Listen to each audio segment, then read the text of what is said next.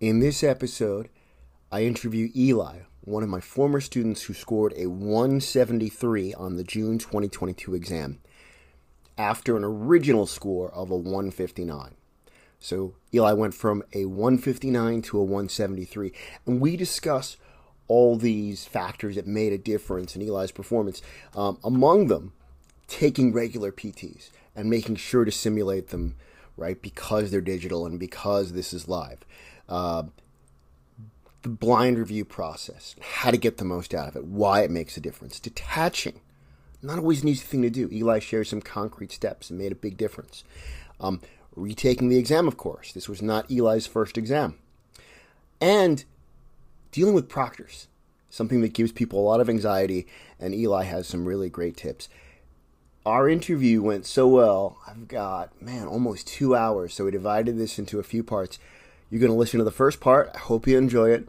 Also, it was a pleasure working with Eli. If you'd like to work with me as a student, whether it's through LSAT, prep, or admissions consulting, you can reach out to me at jdlsat.com. That's jdlsat.com.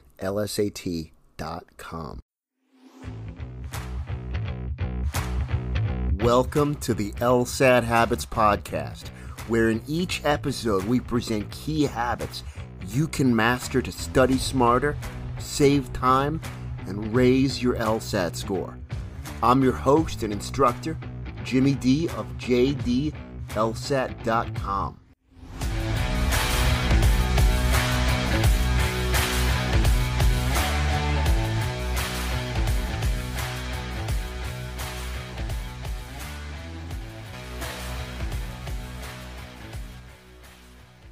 One, congratulations. So you got a 173. We've been working together for a few months. It was maybe even less than that, but it was a pleasure. You were originally a 159. So, and you just got this 173 a couple days ago. So congratulations. Yeah, yesterday, actually. Yesterday. Oh my God, yesterday. That's right. It feels like, I remember you texted me in the morning and I'm like, oh. And then I'm like, hey, would you do the podcast? And you're like, absolutely. So you just got it yesterday. How you feeling about it? Very fresh. Yeah, still processing, but overall, I'm really happy with it. It was exactly my goal score that I'd set when we started working together. So that feels really good. Yeah. Yeah, it's funny because as I mentioned to you, as I was preparing for this interview, I was looking at your original profile. I always asked you what your target score is. And yours was 173 exactly. And that's exactly what you got. How's that for vision? Yeah, no, it feels kind of meant to be. It came together and I never PT'd this high. So it's great. Like, this is a good moment. Yeah, that's interesting because I usually say to people, I was thinking about this, right? I usually say, listen, try to before you decide you want to take the thing, try to be within striking distance, even a little bit higher of your score so you have a buffer. But you were never at a 173 when you were taking your PTs. Not even that close. Yeah. And I did not follow your advice the week before, and I took a PT and I scored it, and it was quite a bit lower than what I've been PTing at. Oh, wait a minute. So my big thing is, I don't mind if you take, I just don't want you to take it the day before. You just told me not to score it. You were like, don't. Oh, okay. You were like, I suggest you don't score the one right before. Like, take it, but maybe don't score it. You don't want to psych yourself out, Yeah, I always worry about it messing with your head, Yeah. One thing, just real quick, for anyone who's listening, the one thing I really urge, you can take it, you can score it. But my big thing is don't take it the day before, because I don't want to run a marathon and then go run a marathon the day, I don't want to lift heavy weights, then go lift the same weights the next day. But we're not talking about that. I'm just saying you took the PT and you scored it. And even though I said, hey, maybe you don't score it. Yeah. Yeah, let me just give some clarification to our listeners. The only reason I say that, and by the way, you're free to do whatever you want. I'm glad you did what you wanted to do. But the reason I say that to students is, right, like, what if your score goes down? And then you get really nervous and psych yourself out and get really frustrated. And I don't want that to impact you the day of the exam. So I say to people, maybe take it And then there's a way of BLRing it or just reviewing questions without necessarily knowing what your score was. So I said to you that was an option, but you decided to say, screw this Jimmy guy. I'm going to go ahead and score it. Yeah, I'm kind of stubborn. I wanted to see where I was at going in. And yeah, it was quite a bit like lower than I think I'd been PTing in the high 160s for a little bit. Not always, but like I was kind of feeling like on an upward trajectory. And then this was like in the low 160s. I think it was like 164. So it's like 9 points below what I ended up getting on, the actual exam. But yeah, weirdly, I think it helped me relax a bit. I was like, it's okay. Like I'm not trying to I'm not too attached to making it happen. I think I told you right before too. I was like, I feel like I still have August, but I feel like things just might come together.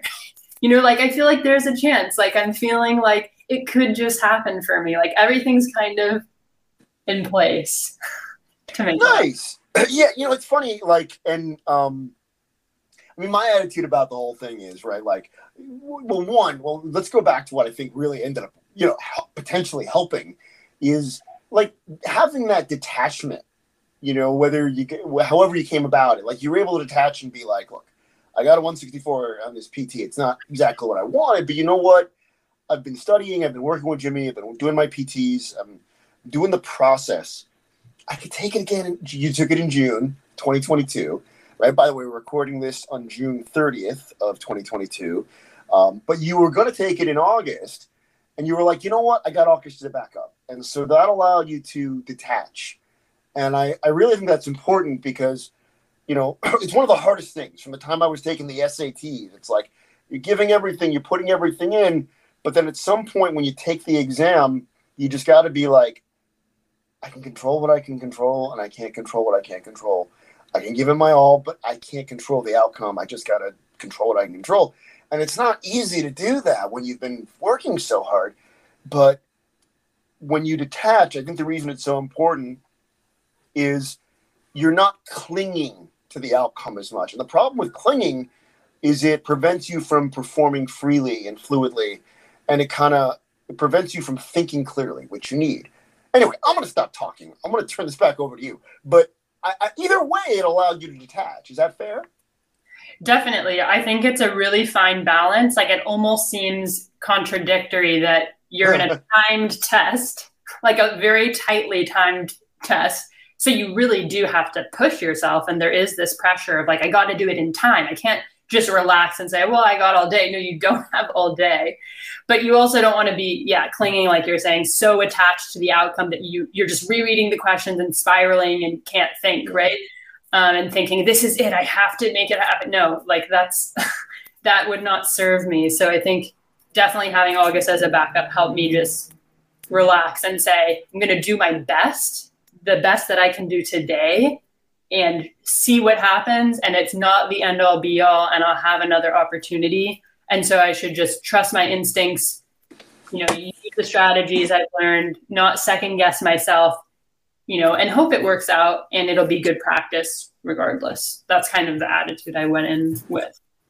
That's excellent. And, again, that all helps you detach. So you can control, it frees you up to control what you can control and not ruminate over the things you cannot control.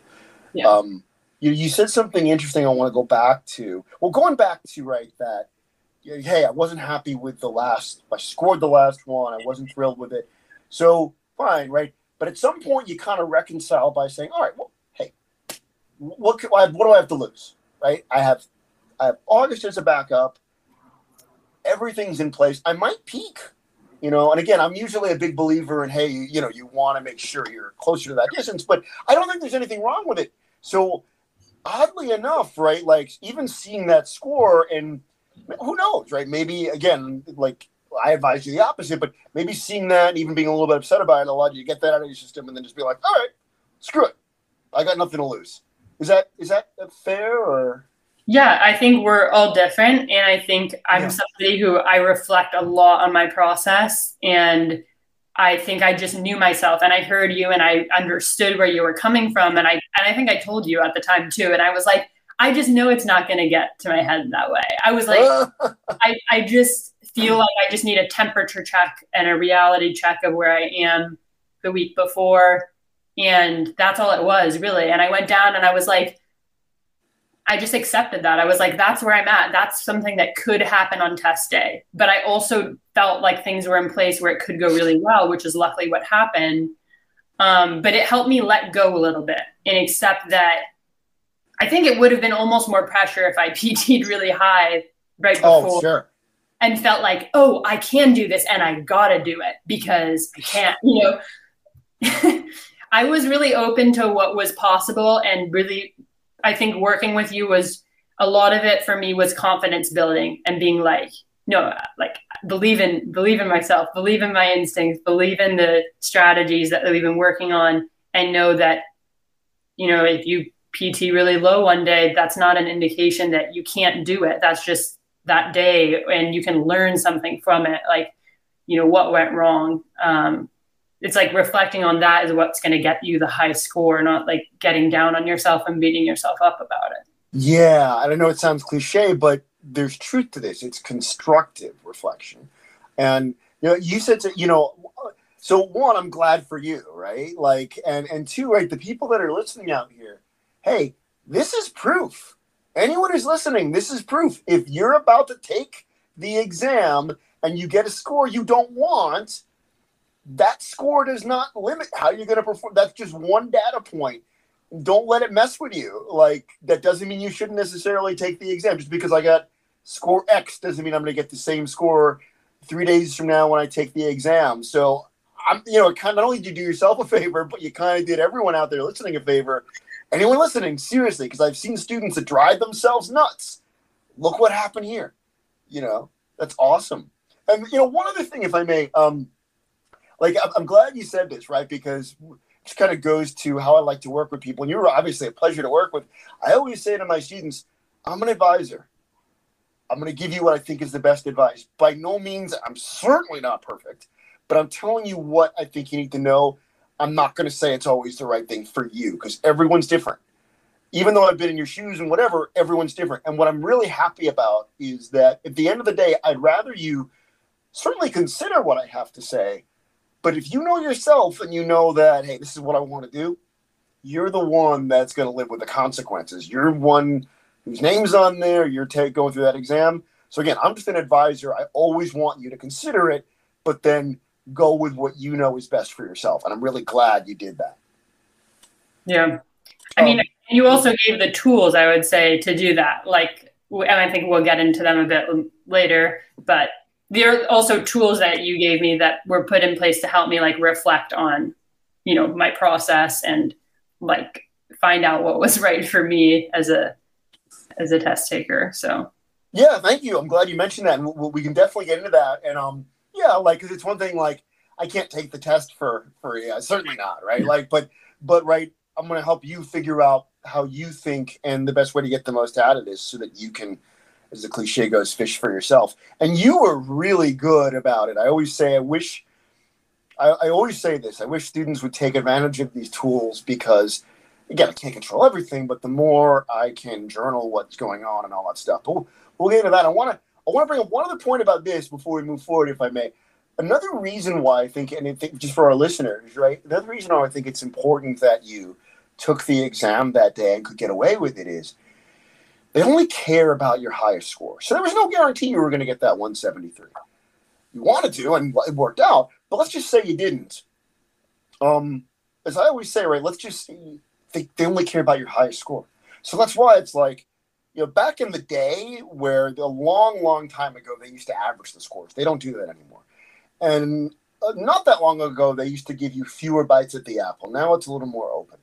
But there is power in saying, I'm going to take this thing. That way I'm getting used to it. Yes, I've been doing practice tests, but there's something about taking the real thing and just knowing I took it. And then if I have to take it again in August, well, cool. One, if my score's lower before, it's not going to hold me back. They care about my highest score. And two, there's power in being like, okay, I've already taken it. I've already been there. You know, what's the worst that can happen? I'll just get the same score. Not a big deal. They care about my highest score. Let's just say you got a 168. argument's sake, right? If you did get a 168 and then you take it again in August, then you could be like, look, I want to get a 173. I already got the 168 baked in because I only care about my highest score. Even if I score a little bit lower, I only care about my highest score. I just got to make up 5 points. And that's different than, I've just got to, I got to do this whole thing and get my 173 here. Anyway, I'm going to stop talking. And we're going to get into more questions and more stuff for you. But before I do, any thoughts about that or anything you want to add? No, I think you covered it. Okay, cool. So let's see. Okay, one, let's get into this in a little more depth. Well, first, right? Like broadly speaking, what things that you did differently that you think made a big difference? And again, if I may, right, I think you started your original scores at 159, the score you received yesterday, and earned 173. In the process, what are any key things you think made a difference? So you mean between like when I was self-studying and then when I started working with you? Sure, but certainly not limited to me. I mean, hey, cool, right? But not limited. Yeah. Well, so I took a huge break between when I self-studied and got a 159, and then I took a lot of time off and then reached out to you. And then that's when I started studying again. I think the 2 things maybe 3 things were really big. One was doing a PT every weekend, pretty consistently. Nice. Sometimes missing a weekend, but most weekends trying to do 1 PT. And doing it in the online format on a computer, like on 7Sage or the LSAT Hub, whatever it's called. Hub, yeah. Hub. Because the first time I studied, I did them on paper. And then it was a huge shock to do it on a computer. It was just a total panic. So that really helped because it just felt familiar and it helped me feel relaxed during the test. Felt like a PT kind of is like, okay, I do this every week, and here we are doing it again.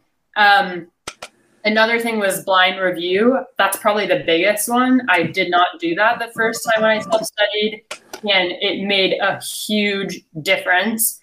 There are different ways to do blind review, but the best way for me personally that I found kind of near the end actually was to do the questions that I had flagged blind again, like the one I didn't know if they're right or wrong, but they're ones that I had flagged but didn't have time to review. So go back, check, do I agree with my answer?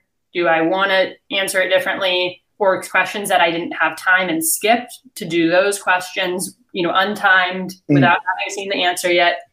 And then score that first set of blind review, and then do a second round of anything that I still got wrong, basically. Things that I didn't flag, so I didn't look back at because I was confident, but I actually got it wrong. Things that I flagged and looked back at and got it wrong anyways, even when I did it on time, right? And that really helped me kind of, just figure out how correct I was about what I was right and wrong about, like when I would get things wrong and I hadn't flagged them and be like, oh, I totally read this incorrectly and thought I had the right answer. I need to pay closer attention, right? So anyways, that strategy of blind review just helped me a lot. And it was just really important to do those difficult questions untimed before looking at the answer, to give myself the opportunity to really understand something on my own that I was finding difficult before looking at the key, and then it's like, of course that makes sense once you read it. Most of the time you're like, yeah, that makes sense. Of course. Why didn't I see that? But if you don't go through those steps of trying to do it on your own and challenging yourself, like there is a way, and I can figure it out. Like that was really key to making improvements on every single section. So that's like a huge payoff because it's not just targeted at one section. It works for every section to do blind review. And then the final thing I'll just say is like a mindset shift, I think. Like a total mindset shift. I think when I self-studied and I got that 159 eventually was like I don't know. I was just looking at it as this terrible chore that I had to do. Like, this is so meaningless. This whole thing is, just ridiculous. It doesn't measure anything. It's so unfair. Some people have access to all these resources and time to study, which I would count myself in that camp, and other people don't. And this is just so unjust and just really negative. Really, like, I got to do this. Decided to play this game, but I don't believe in it at all. And I still think some of those things are true, but I had a much more positive experience where I was open to the experience of saying, everything you do, especially a challenge, is an opportunity to grow. And how can I develop habits, which is why I wanted to work with you in the first place, that support me in my life, to support me performing well, doing well in life. And that includes doing well on this test, but for it to be more than that, to develop discipline. Those are things that I, do believe support me in other areas. And I think that mindset shift really helped me. I mean, if you're not thinking positively, it's really hard to perform well, right? Seems simple now, but back then I didn't realize that, I guess. Thank you for sharing all this. Let's see. I want to check in with you on a few of them. So let's go in reverse order. So one, mindset. And one of the things I should tell our listeners that you were a podcast listener before you reached out to me. And as fate would have it, you reached out and we got to work together, and it's been a pleasure for me too. So I'm really glad you did. And I remember, so I guess here, before I forget, anyone who's listening, check out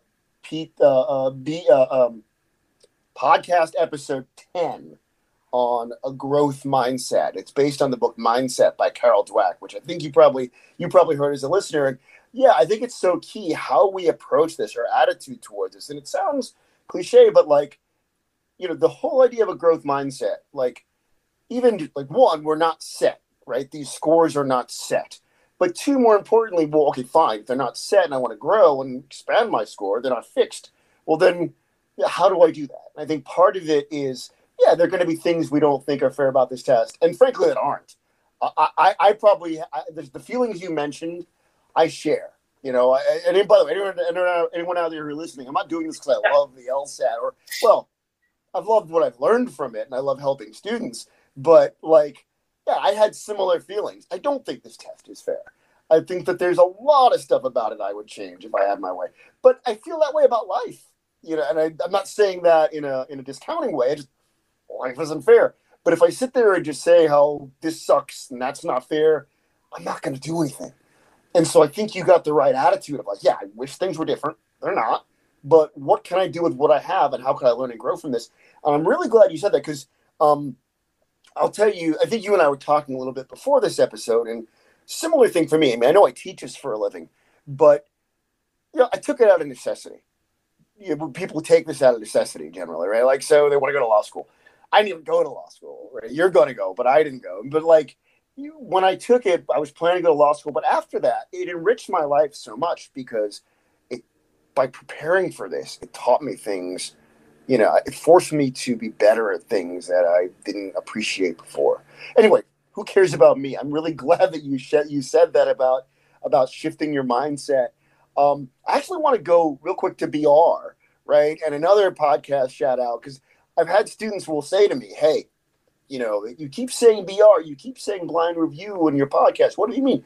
Check out, anyone who's listening, check out podcast episode 4 on blind review. So I want to check in with you about the blind review stuff. I'm really glad that you said what you said, right? Because, and there are different variations on blind review, but the heart of it is that when you go to review something, right, if I go right to the answer key, now maybe I got it right, maybe I got it wrong, maybe I'm uncertain about it, but if I go to the answer key and the answer key tells me it's A, that is a real obstacle to me understanding the explanation. Because if the answer key tells me it's A, that's the authority, that's the answer key, and it biases my thinking. Whereas if I just know that either I don't know what the correct answer is, but I'm uncertain about it, so I'm going to do this question over again, or I know I got it wrong, but I don't know what the correct answer is, and I rework the problem, and I get to the correct answer on my own, then I'm not biased by the answer key. I've earned it, and I'll never get that same question again. This is really important, but I'll get similar questions with similar patterns. And because I figured that out on my own, I'm more likely to figure it out in the future. None of that would be possible if I just had the answer key to the work for me.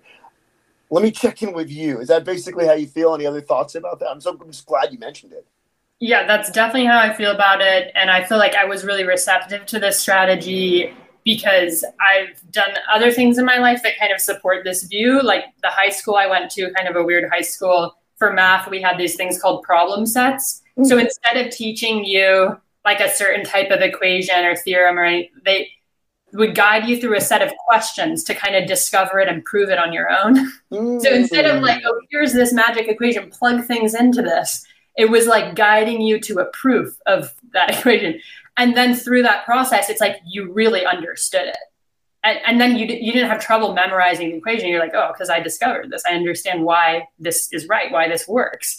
And I feel like blind review is kind of that same kind of idea of like, you're putting in that work to really understand it. You understand the right answer. So you really learn from that. Whereas when you see the right answer, you might be able to work backwards to understand why that's right. But I find it actually really hard to learn from just looking up the right answer. I find that like it's pretty hard. Like it almost requires like more like mental like grit or something to like stick with that and be like, but really like, why is it right? And without just repeating word for word, like whatever explanation you just read, like it's more work up front to do it on your own. But it actually is easier in the long term to like take it as a lesson and be able to apply it to other things, because understanding is really different than knowing what's right. I don't know if that makes sense, but yeah. And it forces you to think, right? Yeah. If I see the answer key says it's A, then I don't know about you, but like I'll give you what's going on in my mind normally. I'm like, oh, okay. Yeah, makes sense. I buy that. You know, maybe I do kind of get it, but not the way that I would if I really had to force myself on my own to get to A on my own. I'm not creating those same neural pathways because I'm biased by the answer key. And I don't know if this applies to you, but it applies to me. Like there are times I'll be like, okay, the answer key says it's A. Yeah, I get it. But I didn't get it. And I knew I didn't get it. I was just exhausted and I wanted to move on. But blind review doesn't allow you to cheat yourself, as cliche as that may sound. So, and just to clarify, you didn't do blind review before, you didn't do blind review when you were prepping the first time. No, I did not. Got it. Yeah. And I would say another thing about blind review is like, I don't know, when you're doing that, my biggest moments in blind review, when I learned the most, were actually when I spent the time trying to do it on my own, still got it wrong, and then saw the right answer and thought, I disagree. Which maybe is not a moment that other people have. I don't know. I'm stubborn. I really believe in my own reasoning on things. Okay. And I've had conversations a couple times where you were like, no, that's just wrong. Like there's a clear reason. Like let's walk through this again. And I would be, but I really find it very persuasive for this reason. And I'd be really stuck for a long time. I learned the most from those experiences and the only reason I was, I don't know, willing to come to you and say I disagree with this right answer is because I'd spent so much time thinking about it on my own, right? That I was like determined, like that I was right, because I was like, but it makes sense to me. I understand it in this way. And then having to break that down and really deconstruct it and say, this pathway that I've established of like this reasoning is actually misguided. And there's this key thing that I'm missing. Like I would never forget it then, right? I'd be like, yeah. I'd be like, okay, I've like really, really understood this now. Like I can understand why I was wrong. And that's actually like more helpful than even understanding why an answer is right. And I think without doing the blind review, what you're focused on, why is that right answer right? And it seems kind of obvious because you haven't been convinced that anything else is right. So you're like, of course everything else is wrong, But when you blind review and you still get it wrong, you're like, I really thought hard about that. And I really thought I was right.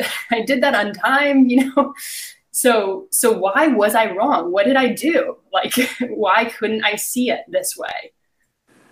Wow. Thank you for sharing that. That is really helpful. That's good for me to know. And it totally makes sense, right? Because you're forced to really think things through and, you know, check your assumptions and go back and think about, you know, examine your thinking and, you know, push yourself, push your comfort zones a little bit. And it's not always fun.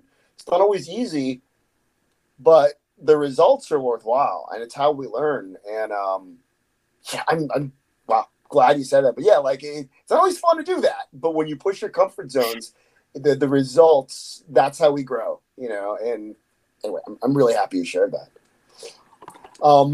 I want to ask you, I want to go back also, okay, because this is important. You mentioned that you initially were doing, when you were studying for this, like, okay, I know it's a digital test, but I'm going to print this out and do it on paper. I'm going to do it in one of those books.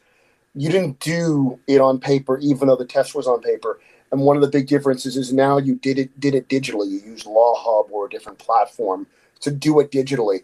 So I guess you already said that, but I'm glad you said that. I want to emphasize it because it is really important. Very often to this day, like this week, I had another, you know, student come to me and said, "Oh, I'm always doing it, but I'm doing it on paper." And I'm like, "Wait, you're doing this? The test is digital, right?" And you get, "Oh yeah, but I'm doing it on paper." No, and not because I think you said something really great. You were pointing out how like when you're always prepping for it on paper, all of a sudden it's test day and it's digital, and it's the real thing, right? And the clock's ticking, it's all on, and oh. I've got to get used to this new format. Wait, this is how I have to use my mouse. You know, like I have to be in front of the computer screen. There's, you know, so I'm really glad you pointed that out. It makes a big difference, even though the substance was similar. It's like, you know, like, hey, we're gonna run on a trail versus running on pavement. I mean, it's just different, and you want to get used to that terrain. And I just want to say the last thing. I'm probably speaking more than I should, but the one thing that I think can be helpful is, right, like the sad thing is that all the work you've done well gets sidetracked because you're so distracted by having to acclimate to this new terrain, so to speak. Is that fair? Yeah, I mean, even when I self-studied, I was PTing in the mid, if not high 160s at times. And then I got a 159 and it was just complete panic of the digital interface. I thought it would be easy. I had done one PT that way, I think, like the week before, but it just wasn't a habit. Like that's the best way I can put it. It wasn't a habit. It wasn't familiar enough. And so, yes, when I did it in a relaxed setting one time, I was like, oh yeah, I can figure this out. But then when I really have to perform and I really have to do it, you know, strictly in time and under that pressure, it was a totally different thing. And I panicked. I was rereading questions like 10 times, like I was not in it. And this time having PT'd, you know, electronically using 7Sage every week for months, I mean, it just felt like I wasn't even thinking about that part of it. Right. Mm. And especially for reading like I just wasn't even thinking about annotating like that's just how I was doing it. And like the more you can just not have to think about and worry about, the more you can really focus actually on the substance. So even though the substance is the same, it's like you're distracted by this new experience, unfamiliar experience of, you know, navigating between the different highlight colors or whatever, or even just moving your mouse around. Mm-hmm. Grow up like writing and taking notes on paper. So doing anything on paper is just like very, I think, natural. Intuitive in a sense. Yeah. But even though we use computers, like I've never used a computer for a test personally, like any type, right? So being able to practice with a very similar, you know, if not the exact same, pretty much interface, just took a lot of off my mind, right? That I didn't have to worry about.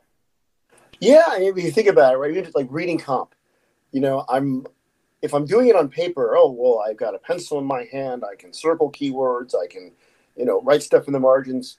Oh, now I'm doing this digitally. Oh, okay. Well, there's a highlighting tool, but how do I use it? You know, like, but then going back to your larger point, I think this is so important. That's why always impress upon people the importance of habits is right, like from the little habits, seemingly little habits to the format of the test, all the way to, I guess, larger habits like a certain technique.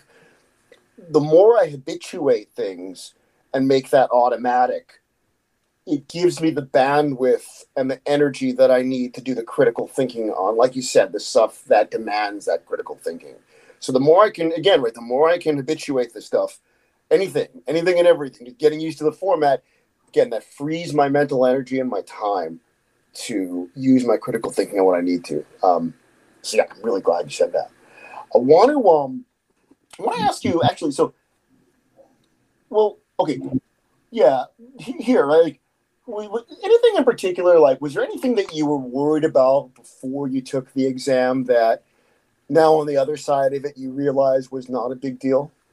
That may or may not be true. Just asking. Yeah, I mean, the main like thing I was worried about was the experimental section, just because of like time constraints and I work full time. Like, I just didn't always find the time to do an experimental section when I was doing the PTs.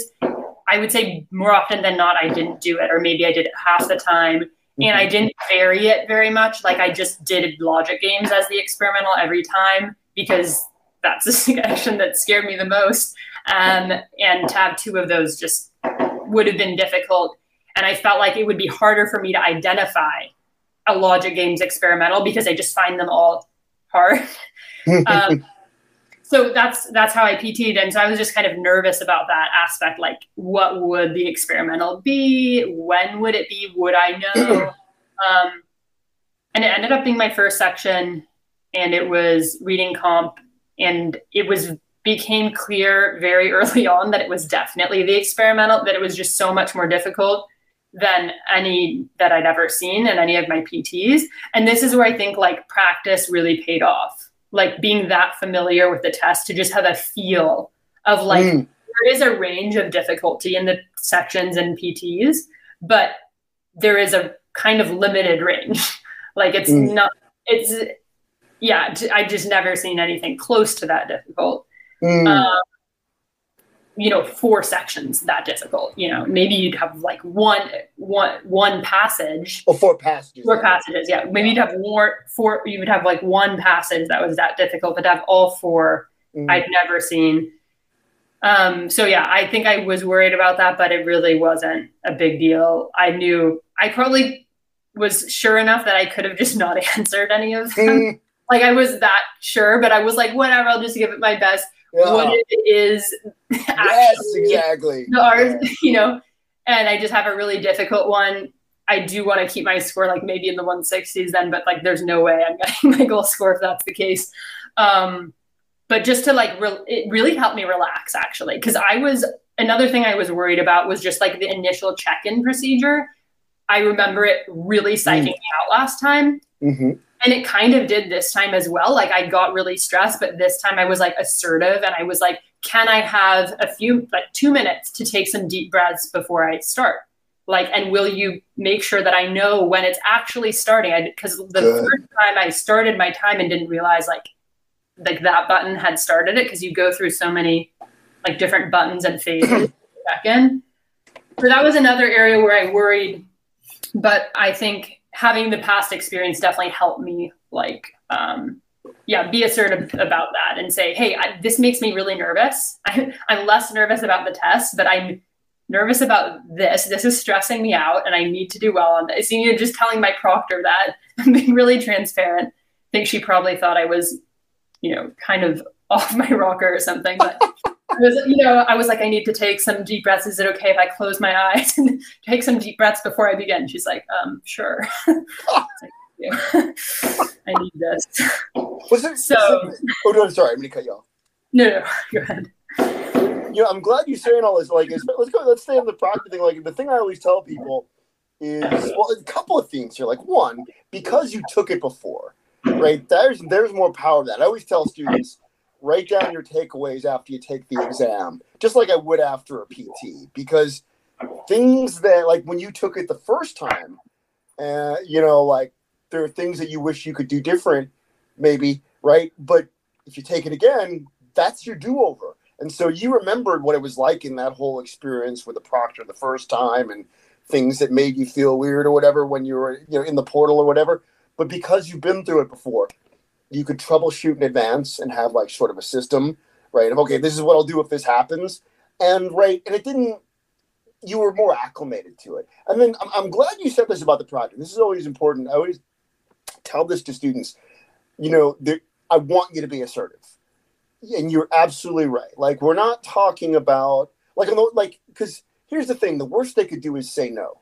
And if you're being reasonable and you're being polite and respectful and assertive, there's nothing wrong with that. They'll say no.